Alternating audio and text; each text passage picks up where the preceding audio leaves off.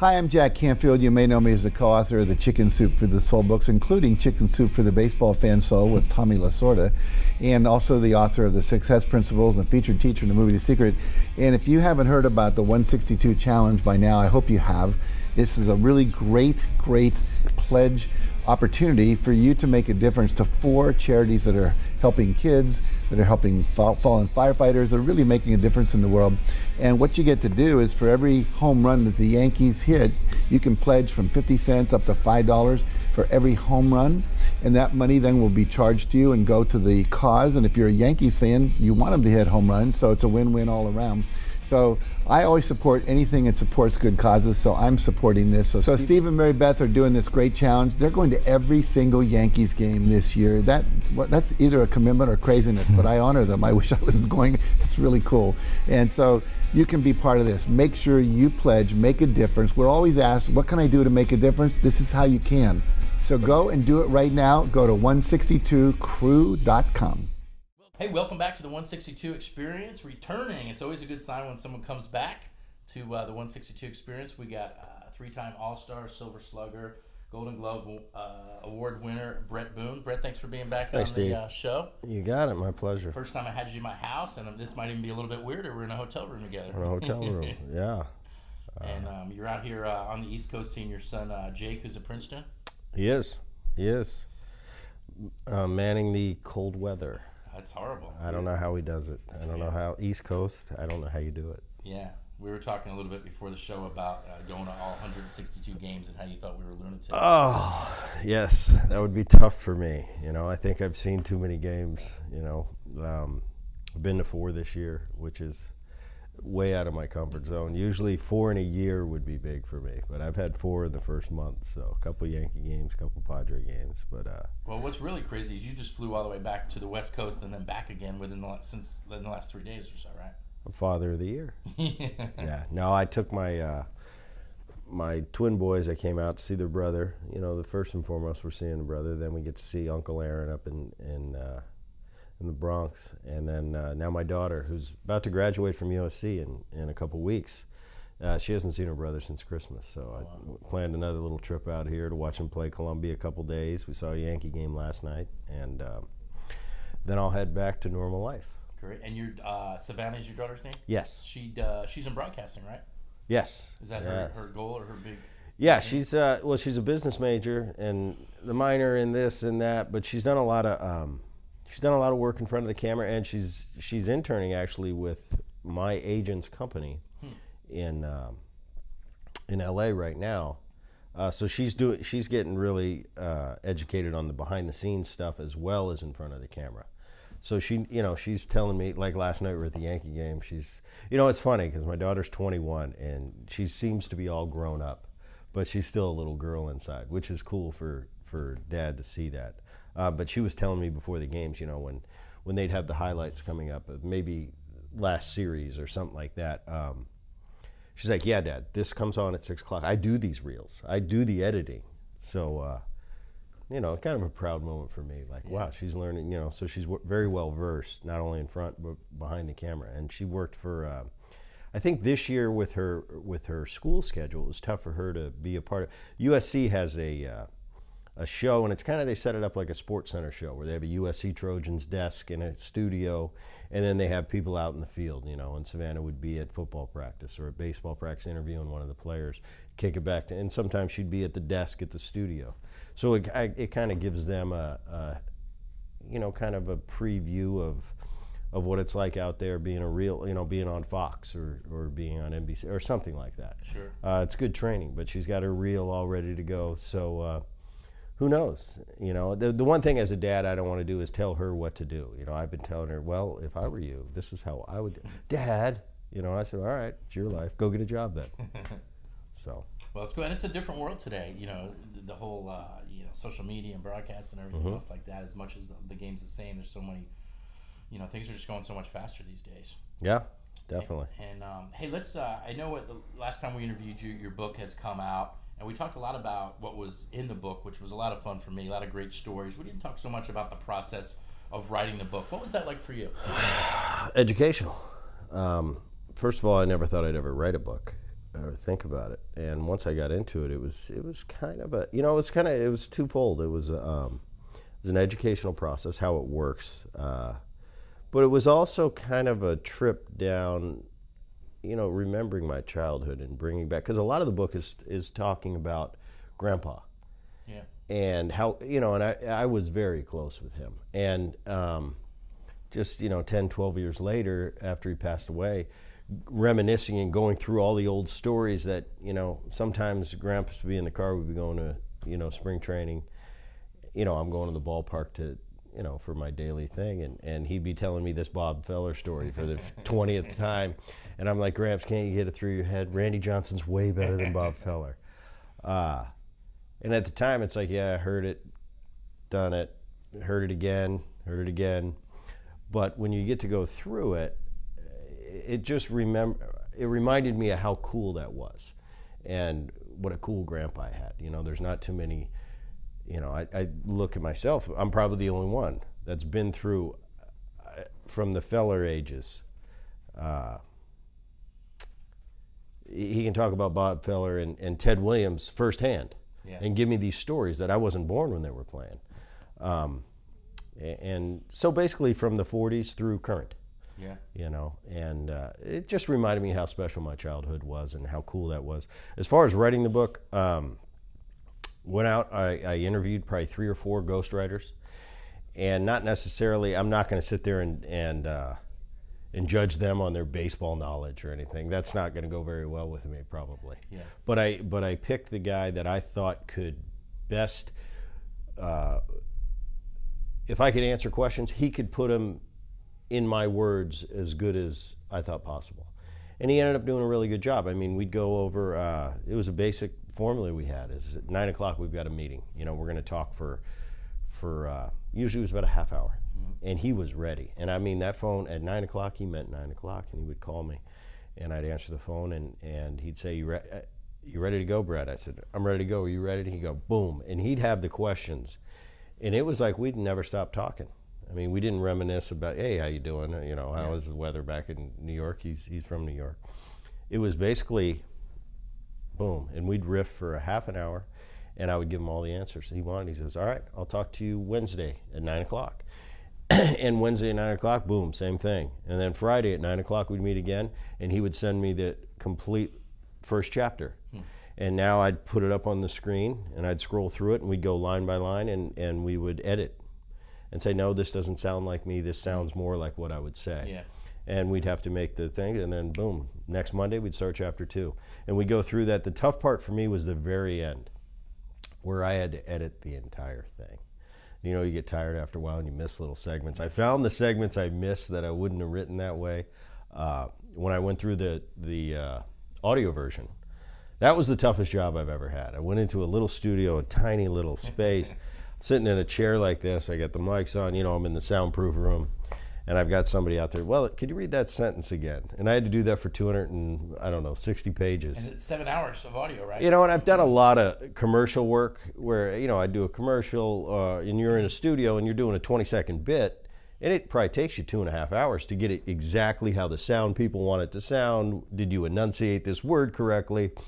I had to do that for 260 pages of a book. And I remember by the end of some of those segments just going, I would be reading off this, it's like things were starting to happen.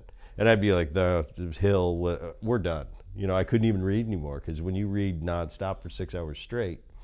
And your voice gets hoarse, right? Oh, it was unbelievable. Like I said, it was the toughest job I've ever had. Yeah. But How many segments did it take to do it? I think all said and done, it took us about 18 hours. Okay. Of sitting in there. I'd go a couple hours, then I'd take a break and get something, get a drink and get something to eat. But it was an interesting process. I wouldn't want to do that part again. But the book part, it came out all right. At first, I was very skeptical. Very I don't want to write a book. But like I said, when the material was there and I got to go back through all the old stories, it was kind of cool. It was a cool trip down memory lane, if you want to say that. To be able to have something, tangible to remember your grandfather. Yeah, and like I said, the reservations I have with books, and nowadays, especially with social media and everything, so give me the good. what goes on in a major league clubhouse, that's for us. Yeah.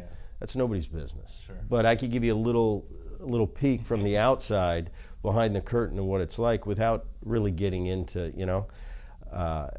But the interesting part and how they sold me to finally do the book was, we're going to talk about your grandpa and your dad and what was it like being in the unique position I was in, being the first one coming up through that third, and then having a son that's a freshman in college playing baseball, you know, which is potentially a fourth generation. I had to take that as this doesn't happen every day, and made me really appreciate what I had and really how proud I am of my family and what they've been able to accomplish. Absolutely, without a doubt. How much research did you have to do on your own as far as, like, you know, for instance, I was listening to the audiobook over the last couple of days, and you're going into detail about, like, the 1980s World Series. You know, I think it was playing the Royals, right? Phillies Royals. Mm-hmm. And, you know, this, you know, the slider and then the curveball. I mean, you obviously don't remember that. You were like 11 or 12. Did you have to go, like Google the game and see what was going on, or did you? No, that was more done by people doing the research. Yeah, okay. And I just took their word for it, you know. But no, I could just give them the, you know, I do have vivid memories of those times because I was so much in. I mean, the biggest thing in my life at that point was when Dad said, yes, you can come to the ballpark today, and I can put on my Phillies uniform and I can shag and I can hang around with the guys all day. I mean, that was my biggest thrill. And I think that came through in the book. Yeah, and when he told me I couldn't go to the ballpark, it was like you just took, you know, it would be comparable today to taking away the kids' computers and their phones. They'd sit up in the room, they wouldn't know what to do. So that was very vivid, still is in my mind. Being on the, I remember they won the World Series. I remember the party after the game. You know, I went back that night and I slept at Pete Rose's house. And I remember him waking me up in the morning very abruptly. And, you know, we went to the float and we went down and saw all those people. And at the time I'm just thinking, you know, this is what I do. This is, you know, my dad, millions of people come out and cheering because they won the World Series. That's pretty cool. But, you know, looking back, what a special time that was. And as a player, you know, I got to witness so many great things in All-Star games and World Series, but I never won a World Series, and I never got to get on that float as a player. So it just kind of hammered home how cool that is to be a world champion. Everybody doesn't get to do it. Absolutely. You know, some of the greatest players ever put on this uniform. For sure. Now, you know, and what comes to mind to me is Ken Griffey. You know, Junior's the best player I've ever played with. And he never even got to a World Series. So, you know, I think, you know, that's the thing in sports nowadays where commentators or so-called experts will say, well, how many rings does he have? I kind of laugh at that. Like, it ain't about the rings. I mean, it is about it, but it has nothing to do with you as an athlete, how many rings you have. Like I said, I just rattled off, I played with a lot of great players. And the greatest player I ever played with never got to a World Series. And it wasn't for lack of greatness. So it just shows you how much it is a team game and how much you got to have the boys around you. It doesn't matter how great you are. You know, Barry Bonds is the greatest player to ever walk this earth. How many rings does he have? No. 0. So it just shows you, you know, other sports, I think it's different. I think it's different. In basketball, if you've got 3 stars, you got a chance. In baseball, if you got 3 stars, it doesn't matter. Because you got a 25-man roster, and you better have that bullpen, and you better have that defense, and you better have the, you know, it's just, there's so many different things going on. You know, I look at the Braves of the 90s. They got 1 ring. It's arguably the greatest starting rotation in the history of the game. So I think we should, I don't like the emphasis always being putting on the rings. You know, I know a lot of guys out there with 4 rings that aren't very good players. They were okay. Yeah. They just happened to be on a miracle ride, you know? So, of course, rings are important. Rings are awesome. As an athlete, it's got to be the ultimate. I never got one. I got a second-place ring with Atlanta. Yankees whooped us. But there's a lot more to it than that. And do you think the game's obviously changed a lot. Do you think it's changed, like, with the trade deadline and the fact that literally with those last 2 months, you can construct, if you've got a missing piece, it seems like now more than ever you can plug in a piece, whether it's a reliever or... You can plug in a piece, but it doesn't guarantee you anything. You know, I worked for the Oakland A's for a couple of years, and I remember a few years back they were they were having a really good year, and they went for it, and they went out and they got the Lester, and they got, I forget who the righty was from the Cubs. And they really went for it, and it didn't work out. Different example is Houston last year goes out and gets Verlander. It gives him a shot in the arm, and Verlander pitched his best baseball he's pitched in years down the stretch, and is still pitching that way now.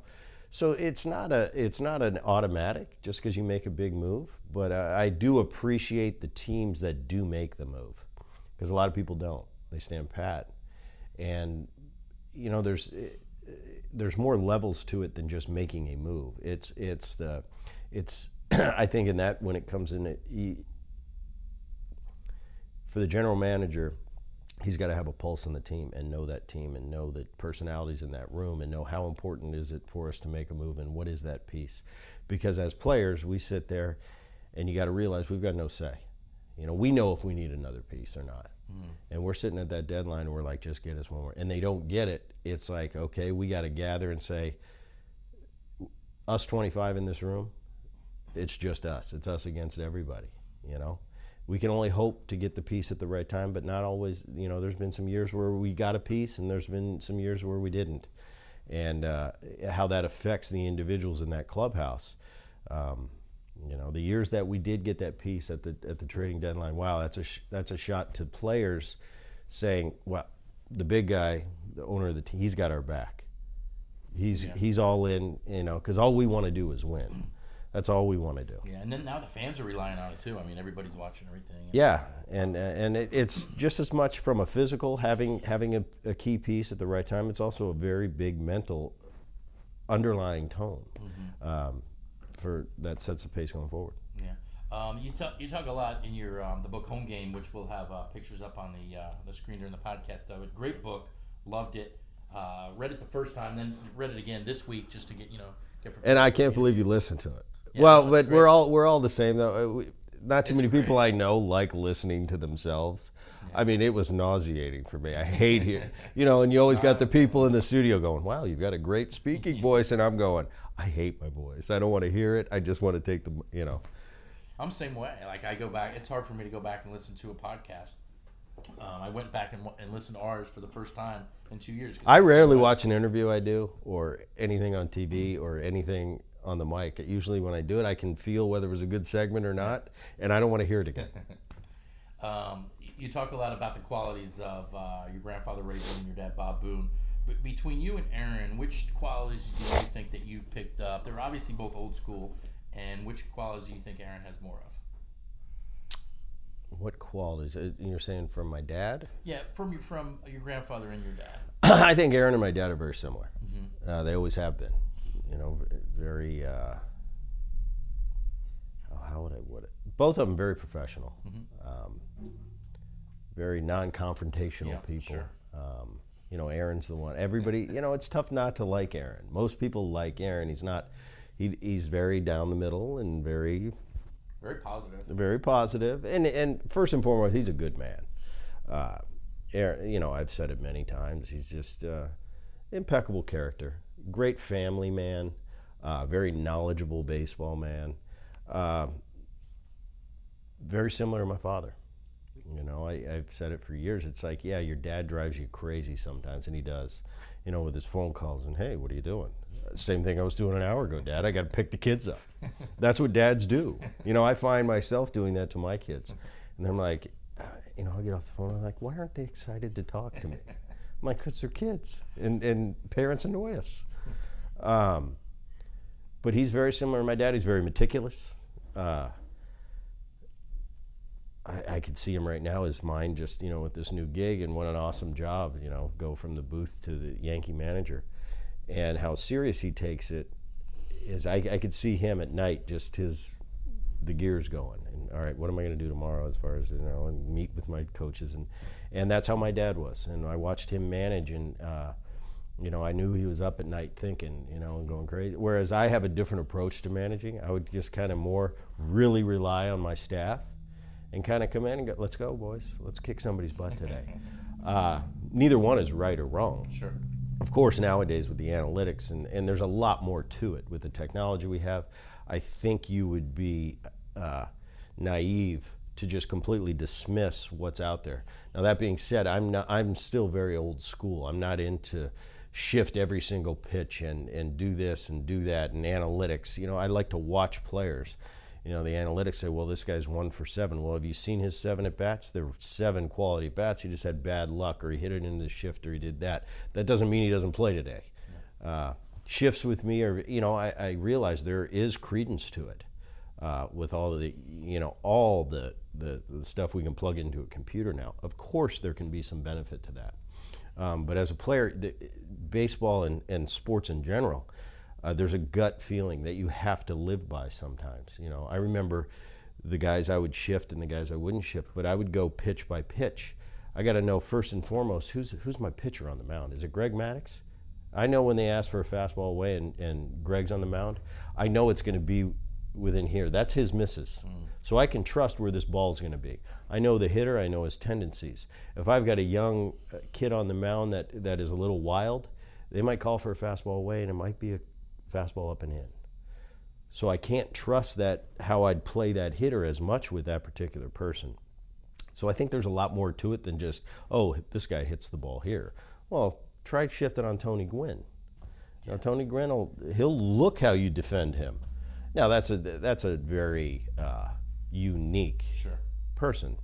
You know, one of the greatest hitters, pure hitters ever. So you can't compare everybody. Everybody can't do what Tony did. But I'm just kind of in the middle. I'm open to new things. I'm always open to learning. But still, at heart, I'm pretty old school. You did your homework, though, right? In reading your book, it seemed like you were a guy that would study. Oh, I would, as a player today, I'd be in heaven because I was a big film guy. You know, I love to go in the night. They get it right on their laptops, the night before a series, and we'd be Drake. You know, we got the VCR, and you know, at the end of my career, we got to a computer a little bit, but you didn't have the all access like they have today. I would always watch the day of a game. Excuse me. I would watch who we were facing, his last start, and then maybe the last start he faced my team, so I could watch, you know, what he did to me then. How did he pitch the guys that are similar to me? His last start, has he changed anything? Has he come up with something new? And I would watch those films before each day. But like you said today, with it being on the laptop, I can go through, you know, if we're playing the Tigers in a 3-game series tomorrow, in my room tonight, I can go through every single pitcher on their staff, every bullpen guy's last 3 appearances. What are they doing? Are they struggling? Are they throwing? Are they going strike one? Has he come up with a cutter, or is he still going with that 2-seamer? There's so much knowledge out there, and I think knowledge is power. So from that standpoint, as a player, if I were playing today, I would love it because I could have everything done the night before, and I'd have it burned into my brain. Oh, this guy's, you know, they got so and so up in the pen. Oh, I watched him his last 3 or 4 outings. I know exactly what he's got for me. So I think that can be a real positive thing for a player if you take that to heart and if you really study. So yes, I think that's really an important part of the game. And then, you know, coupling that with your approach, I think it could be nothing but beneficial. You know, you call your family the first family of baseball, which I think is super Well, cool. I don't call them that. That was kind of, we were dubbed that, and it kind of, when I thought about That's it, great. I thought, oh, well, it's kind of true. Yeah, who else? Nobody else has done it, but Your grandfather So played it's with Ted fitting. Williams, batted against Warren Spahn in the World Series. Yeah. Talk about your dad plays with Pete Rose and everybody else, the Big Yeah. Red Machine, where a lot of the guys from that team. You get to play with probably one of the best teams ever, the Yeah. Mariners of the early 2000s. And now your brother's the manager of the New York Yankees. I mean, you guys, that's a good cherry on top. yeah, I'm so happy for him, and like I said, I think he's going to do a great job. Just the man he is, Yeah. and what he brings to the table from that aspect. Set aside all the analytics and how smart he is. You know, like we were talking earlier, he's got a big baseball IQ. He's very smart, and there's not just because you're a good player or a great player, it doesn't necessarily make you a high baseball IQ guy. You know, I play with some great players that it's like they don't even know how they do it. And I played with some real average players that are brilliant as far as the X's and the O's. So I think Aaron's got a combo of both. And I think, he's got a great team. At the end of the day, you can't put too much emphasis on managing because it doesn't really matter. The players are what do it. And I tease Aaron, I said, if Judge hits 2 homers tonight and Stanton hits 2 homers, you're probably going to win. If they strike out 6 times and you lose, you stink as a manager. And that's life. Yeah. When you win, it's the players, and when you lose, it's the manager. And because it's a cliche, but they're not going to fire the players. So in this game, you get hired to be fired. So you might as well do it your way. Yeah. And take us through when you first heard that he was up for the job. Were you, as a big brother, you certainly got to be proud? Oh, I was proud. I it was kind of real quiet. It wasn't as something that Aaron was out there lobbying for. Sure. I think it's just something he came to the Yankees, he hit that big home run in 2003. And then he went to the booth, and he had that ESPN thing, which I thought he became really good at. But I just think it's Aaron, his personality, and just through his years of being in ESPN and the contacts he made, and I think he had a really good rapport with Cashman.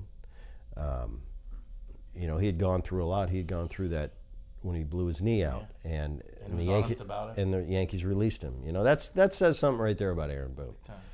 Blowing your knee out in a pickup basketball game and not covering up. I don't know if I could have done that. I don't know how many people out there can honestly tell themselves I would have done the same thing, but Aaron did. And people remember stuff like that. So I think that's the ultimate form of respect he had right there. But I think over the years, covering the Boston Yankees, he probably spent a lot of time with Brian and the organization, and they were very impressed with him. And when it came time where the Yankees were going to make a change, someone like Aaron came into their mind. So it all happened really quickly, but I was just happy for him. Yeah, me too. He's been doing great. I love how just soothing he is. Like, you watch the post-game interview, and he's soothing, but on the inside he's going. No, I like to get on. Did you watch the Yankees-Red Sox game? I guess it was last week where Tyler Austin slides in a second and the brawl. I missed it. I was on a flight coming back from one of my flights right now. I missed it. I've heard bits and pieces of it. Barely caught him with a spike. It certainly wasn't intentional. Right, and the game has created that. I disagree with changing the game in a lot of ways. The fact that as second baseman now, when we're turning double play, I have to stay anchored to that base. It's really hard because injuries will occur. I'm built and I'm trained to when that ball touches my hands and I turn that double play is to get my feet moving and up in the air. And it's tough when you train your whole life to do that and say, now I got to stay anchored to the base, because that's where you get injured. Nowadays you have to directly into the base. And I think we've actually now are training the current player to, he's not allowed to just barely tick you. I don't think there was any vengeance with that. Like I said, I haven't seen the play over and over and over again. Yeah. But it's I don't know whose fault it is. It's like it's still an intense game with this guy coming to second base as hard as he can. He knows he has to slide straight in, and sometimes if he nicks you in the cleat, still as a player, as a second baseman, as a shortstop, I'm still, even though I got to be anchored, if I'm just getting a force, I'm getting the force and I'm getting my feet up in the air. So if I do get clipped, I'm just going to flip. I'm not going to be anchored. You're not going to snap my leg in half. Yeah. So I don't know. We're getting a little sensitive on, if you barely nicked me. You can feel, and I know if there was some intent there. So that you've got to be the judge in that situation and know, what, this guy came in honestly. And things happen in baseball when you're running full speed and you go make an honest slide into a base and your cleat clicks off a little bit and nips you. He didn't mean anything. You as a player have to realize that and not make a big deal about it. It's very obvious when someone comes in or when somebody comes in with intent to hurt you. Now, you come in with intent to hurt me, I'm going to hurt you back. And I've always played that way, and I never had a problem.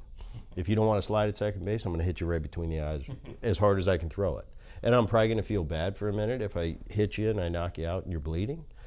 But I'm going to have a bigger problem with you continuing to do that. So I'll guarantee if I hit you right here once, you'll slide next time. But you never probably had to do that, right?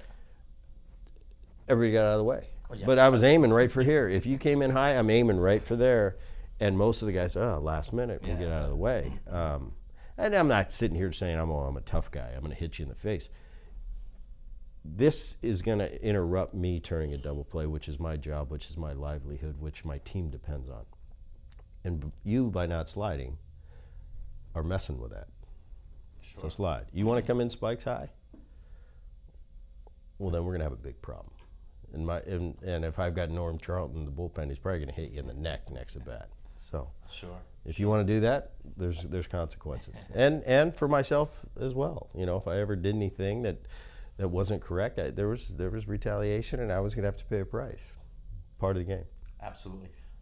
We're wrapping up here. Just a couple more questions. We're with Brett Boone. Brett, thanks so much for making time in your super busy schedule here up in New York. And your son Jake's got a big doubleheader this weekend in Columbia. They do. Hopefully the weather will be decent. Yeah. I got my long johns in case. So he's done. He did get drafted though, right? Drafted, yeah. And so, late 36th, 38th round.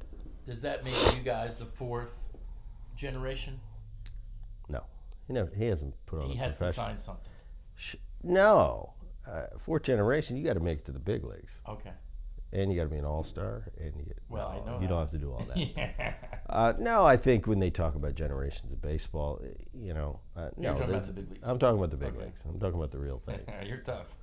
I'm talking about the real things. I'm going to be proud of Jacob, and I think Jacob's going to be successful at whatever Jacob pursues. Of course, baseball is his first love, and he as a dad, all I do is support him and wish the best for him. And I'll tell you what, watching him, he's got the instincts. He's got what it takes. He's going to have an opportunity in a few years to get drafted and go play professionally. And from there, it's up to him on what he does with that opportunity. Either way, as a dad, I'll be there to the end, whatever Jake Boone ends up doing. Of course, as being selfish with our family, of course, that's what I want, is him to be a big leaguer and play for 15 years. But whatever he does is going to be good. You know, for your dad to be able to do his whole career, and then your grandfather, and then both of you guys. What a yeah. And I got a chance. 98. You know, Aaron and myself were part of the same infield in Cincinnati, and that was cool too. Oh, I wanted to ask you. This didn't make the book, but I just thought it was a cool story. So when Aaron gets called up, he came up for you, right? Mm-hmm. And then you're sort of the fiery one. I think that's fair to say. He actually gets tossed from his first game. He does. Play at the plate. Yeah, play at the plate. That's great. And YouTube it if you're watching at home, because that was just a funny story. He gets his first hit, RBI, scores a run. Gets thrown out. Oh, he's thrown out. I remember talking to him because I got thrown out of one game professionally. And I said, how do you get thrown out of your first one? And we're the opposite. I'm the one that should be getting thrown out. I just know how to do it. I know how to yell at umpires correctly. You need to learn how to do that. I remember telling him that. That's great. And just wrapping up, you know, I was going through just sort of some of the lessons that I learned from you. Strong level of desire. I think if there was one thing that I learned about you is that you just wanted it so bad that it just breeded this confidence in you, and naive in some sense to what it was going to really take. In a lot of sense. Sure. I was about as naive as you could be. I had no idea how hard it was going to be a big league player and to do it for a living. And you know, fortunately, I think professionally, I played 17 years, and but I never thought I thought it was going to be easy. Are you kidding me? You know, I had a pretty quick stint in the minor leagues. I got through pretty quick, and you know, I came out of Calgary, Canada, which was my AAA team, and you know, I was hitting 320 or I forget. I thought. And I go to the big leagues, and I remember my first at bat in Camden Yards, and I hit a bullet up the middle for a ribby, and I got to first. And being humble, you know, they got me my first ball, and I'm thinking, this is it. This ain't a big deal. I'm gonna get 3,000-4,000 more of these. Whoa, you know. And that's the great thing about baseball. I was this hungry kid that didn't really care about what people thought. How I walked, how I talked. I was going to the big leagues, and I was going to play there a long time. And along the way, this game humbled me so many different times, knocked me on my butt. And it was cool for me in segments. You know, I could look back when I was 28 years old and look at that 18-year-old kid and just laugh at him. You know, he had no clue what was about to hit him.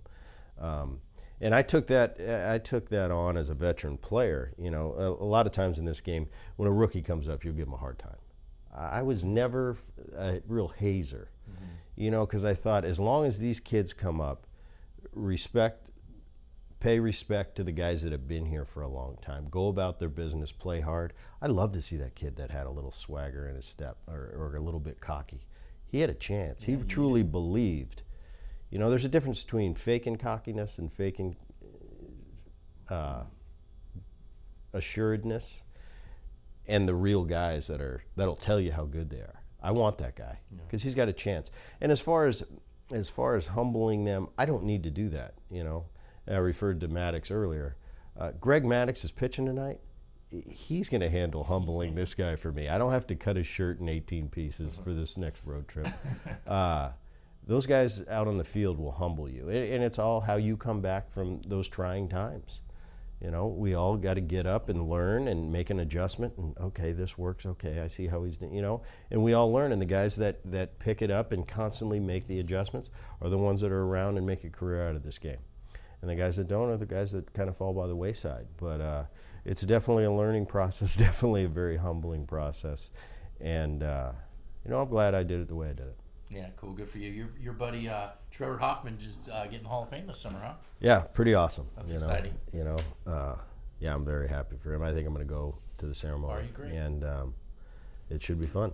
Yeah, should be fun. Good stuff. Good stuff. Well, we're sitting here with Brett Boone. You know, Brett, last time we ended, and we always end with the same question. So I asked you what advice you would give to your 18-year-old self, and you said you'd start working out earlier, and that you would enjoy the process more. Do you feel like you're able to do that now, or are you enjoying the whole process of having Jay coming up and having, you know, the whole family? Yeah, and I'm back to, you know, I've got 13-year-old twin boys, and I'm back helping coach their team again, which I thought I'd never do. You know, I did that with Jacob, and I kind of, when I stepped away and Jake went to high school, I thought, whew, I'm done with that. Now the twins are coming up, and I'm like, all right, I better do it again. So the last year I've been